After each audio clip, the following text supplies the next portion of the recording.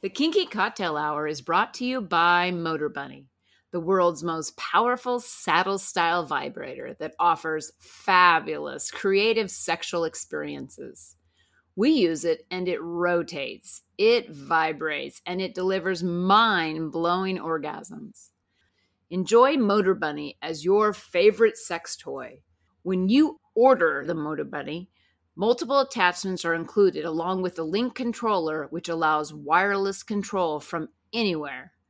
Motor Bunny is the world's most powerful saddle-style vibrator on Earth. Use the link in the show notes and spice up your sex life with a Motor Bunny. You're listening to Kinky Cocktail Hour, a conversation between adults about sex-forward relationships, kinky lifestyles, and frank communication. If you're under 18, please stop listening and visit scarletteen.com.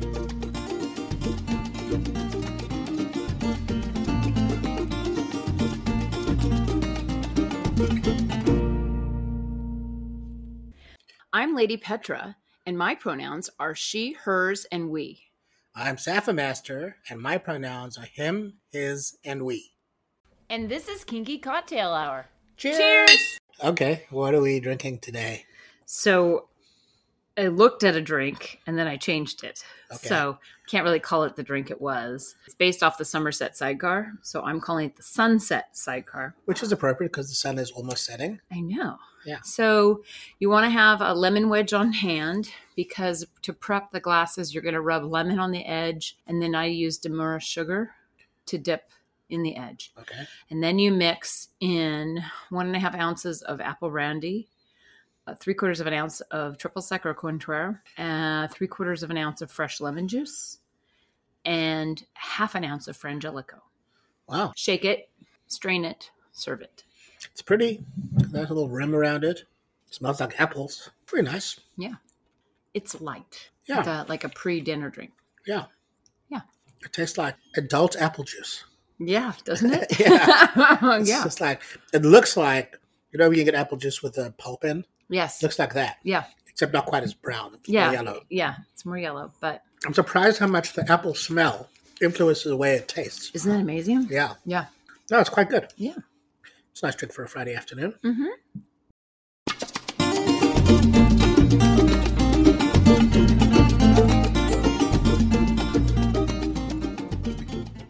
Today's conversation is brought to you by WeMinder, a behavior chart app for kinky couples like us.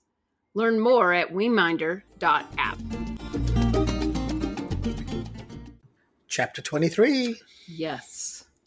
I mean, it's, you know, the evening, the Baroness's party, beautiful frustrating. women, beautiful food, champagne, and there's... They both look stunning. They both look stunning. And of course... They look like a couple. They do look like...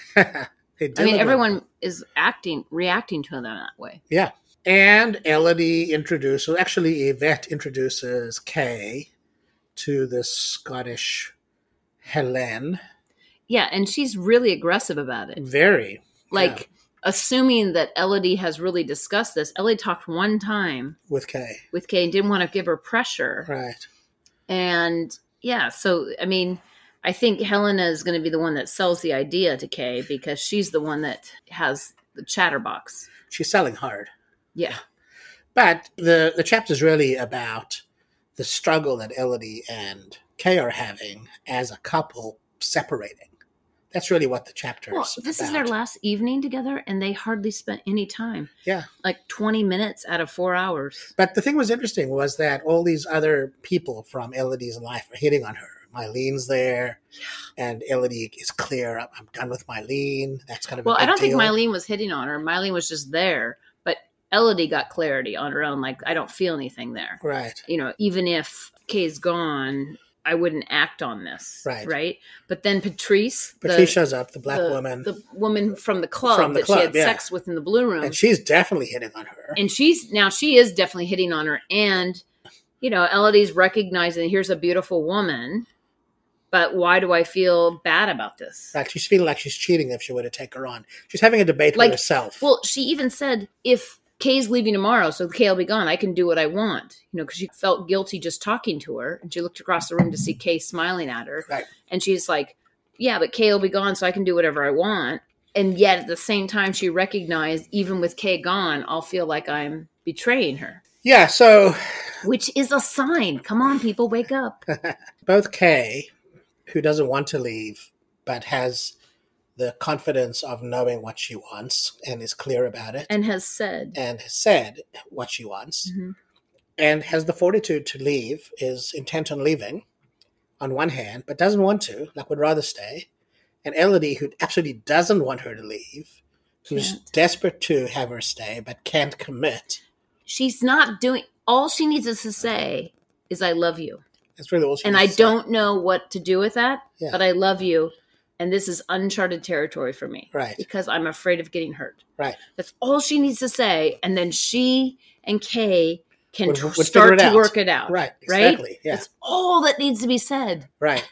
Yeah. It's funny how intimacy is such interesting. You and I struggled with this at the beginning of our relationship about the way that intimacy hides itself. It does. It makes itself invulnerable to being loved. You can't allow, this was my own experience, right? I couldn't allow you to love me because I was afraid you were going to hurt me. So that's interesting that you say this, because I'll tell you of a recent kind of change or shift I've made. Yes. On our, and I probably alluded to it in a few of my morning notes to you, but and I'm not trying to be coy about this. It's just something, I read something someplace and I was like, oh, that is really what it is. So we had talked about one of the things about being vulnerable is you're giving me your heart, right? And I hold it in one hand and I have a knife in the other, and that you have to just be okay that I could literally stab your heart, right? Right. Same thing with me, right? Back and forth, right? And now I read something recently, I wish I could recall it, but basically the gist of it is that I love you and I've learned to pull your heart inside my heart. So if I stab my heart, I stab both of us. And that's how it really feels. That's how it really feels. Just stabbing your, in your heart in my hand and stabbing your heart does nothing to me, supposedly, as if I'm that cold of a person ish. I mean, that's just an interpretation. I'm not saying that's what any of us meant by that. But now I'm like, no, but your heart's inside my heart. So if I stab your heart, I kill myself at the same time. You know what I'm saying? True, right. And it really feels that way, because whenever we've had conflict, it feels that way. It feels like I'm dying. Right. It's terrible. It feels like I'm dying. Good night. No, but you know what I mean? Yes. That's because that's the heartache when they talk about heartache. Right. And so I really have been set with that lately. Yeah. And it's interesting because this is what these women are struggling with. Totally struggling. They're struggling with this fear of heartache. Because that's what it is. Just fear of heartache. It's not actual heartache. It's just fear of heartache. Well, they're creating their own heartache because they're not communicating and they're not dealing with the issue itself. No. Yeah. And so, the evening comes to an end. They get into the car, and Elodie, struggling to think of ways to keep Kay from leaving, around. Yeah, tries to persuade her to do some consulting with her on remodeling the chateau. And Kay was like, yeah, sure, I'll do it. But I'll do it from before afar. that, if you notice, the author was good about this, expressing that she saw Kay frown and then the frown disappeared, and then she said what you just said. Yeah. And that's because she's waiting for Elodie to say, I love you. I love you. And then please stay. Yes. Right. That's what she's waiting for. Yeah. Not a contrived reason to stay. Right. Not a made up reason to stay. There is no reason other than I love you and I want you to stay. Right. I enjoy your company. Right. Is what she needs to say. Even if she just said, I don't know where I'm at in this, but I am hurting to know that you're leaving tomorrow. I want you to stay. Any permutation, anything along that line. Any permutation of those things would have been satisfactory. Yes. But instead, Elodie drops her off. She walks to the boat. They say goodbye. And Elodie gets in the car and starts crying. Bursts into tears. Kay's in the boat. She's like 20 feet away. So she's not even sharing that intimate vulnerability. Which is what she has to be in order to keep Kay. The way you get intimacy is you have to be vulnerable. Yeah. And she's not willing to be vulnerable.